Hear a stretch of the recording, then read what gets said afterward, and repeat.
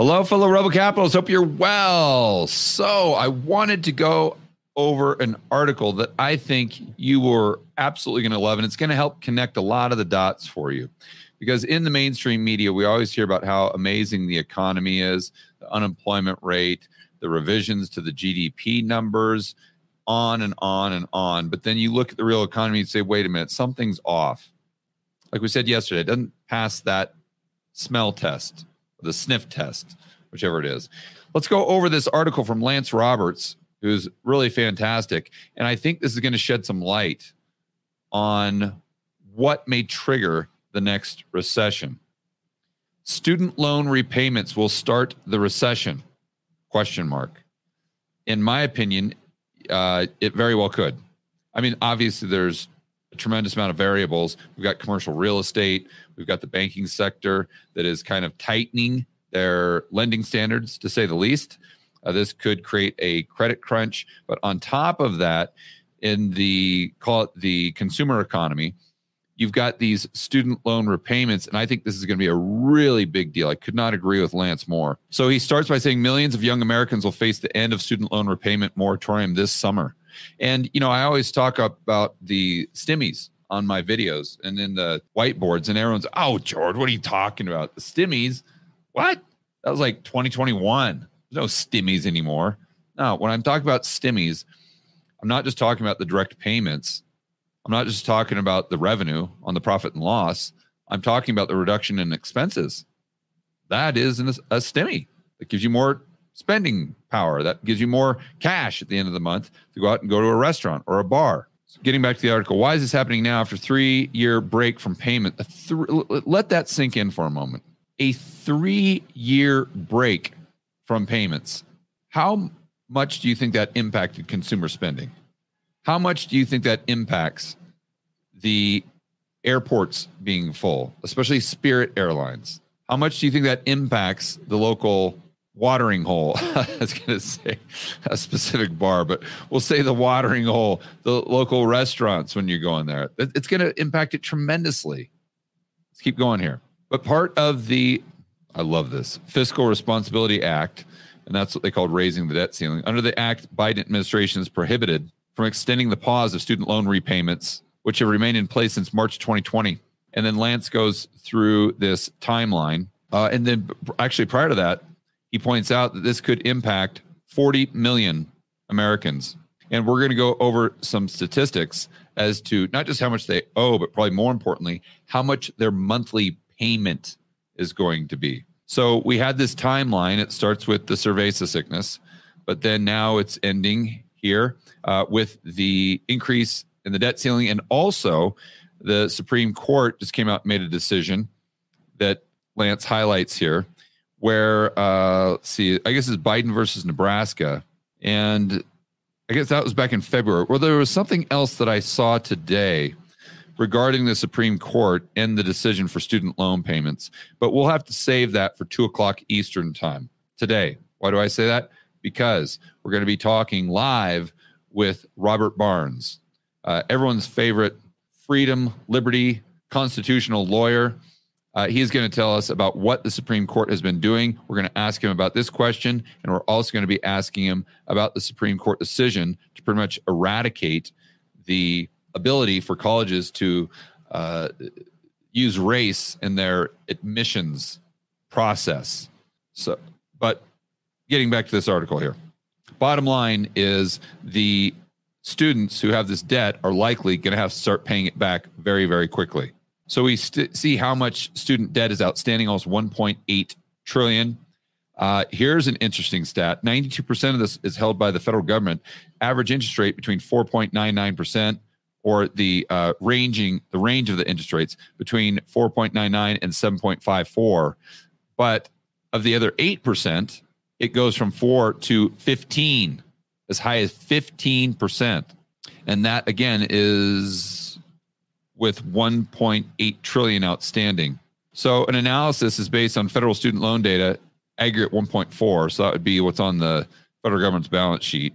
And so what they did is they utilized a 10-year payment period with a 5.8% interest rate. And The punchline here is that tells us that on average, these 40 million people are going to have to start paying back $400 a month. $400 a month per person. And if you don't think that's a big deal, I don't think you're paying attention.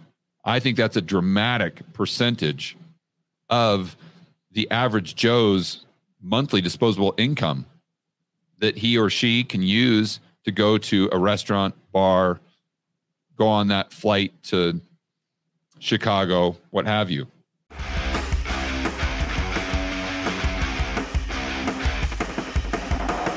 Hey guys, I want to remind you to check out Rebel Capitalist Pro. This is the incredible online investment forum that I have with investment experts Lynn Alden and Chris McIntosh. It includes professionals such as Patrick Ceresna from Macro Voices. He specializes in options. Tony Greer, commodity trading. Jason Hartman, real estate. And Brent Johnson with macroeconomics. If you want to build wealth and thrive in this world of out-of-control central banks and big governments, Rebel Capitalist Pro is the resource you need. So check it out today at georgegammon.com/pro. That's georgegammon.com/pro.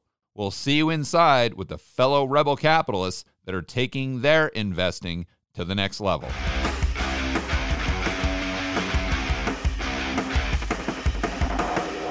Now we see how retail sales economic growth. He points out that Q1 of 2023, U.S. economy 26.5 trillion. I'm sure that's year over year.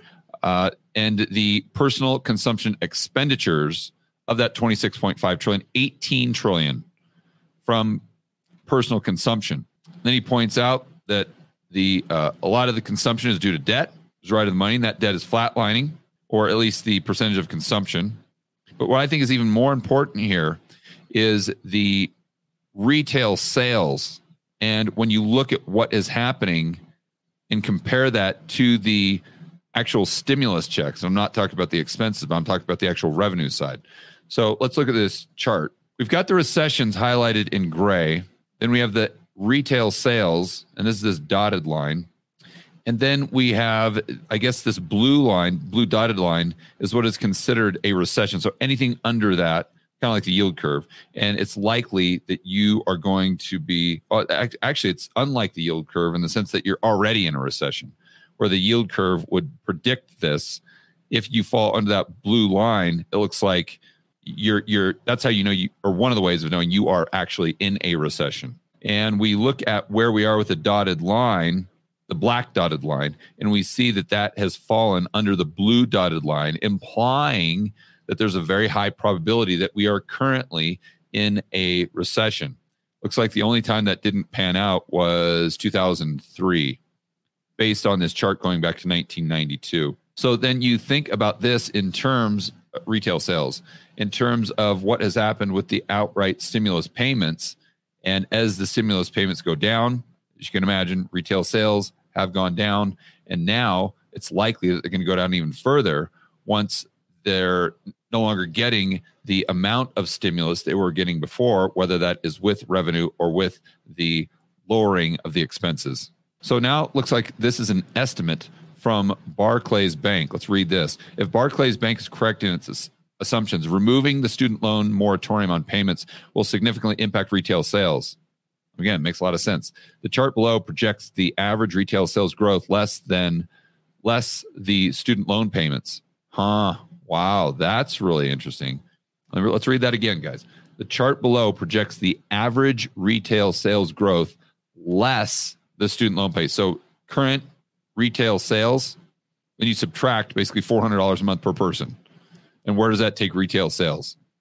That takes us down close to where we were at the depths of the cerveza sickness. It takes us lower than where we were during the GFC. So now Lance talks about recession risk, and we talked about the $400 a month impacting especially young people. He's talking about age group 18 to 44 in their discretionary spending.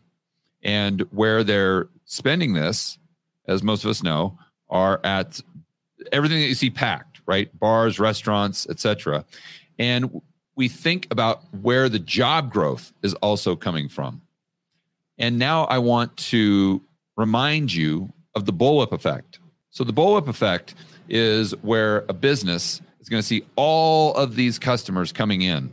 And the business owner really, they don't watch the George Gammon channel. So they don't realize that, hey, all these customers are coming to my store, not so much because they love my food. Maybe that's part of the reason.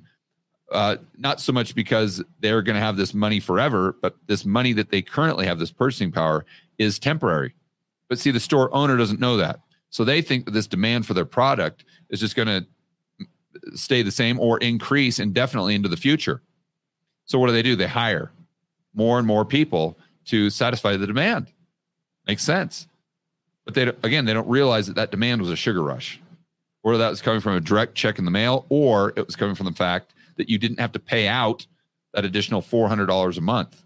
So now they're going to be left with all these staff members and these employees that they don't need. And the employees that they don't need are the exact demographic that is having to start paying back their student loan. And it's as a result of these people that they're getting more business to begin with. Because then I'm talking about this kind of circular economy with young people, student loans, bars, restaurants, and travel.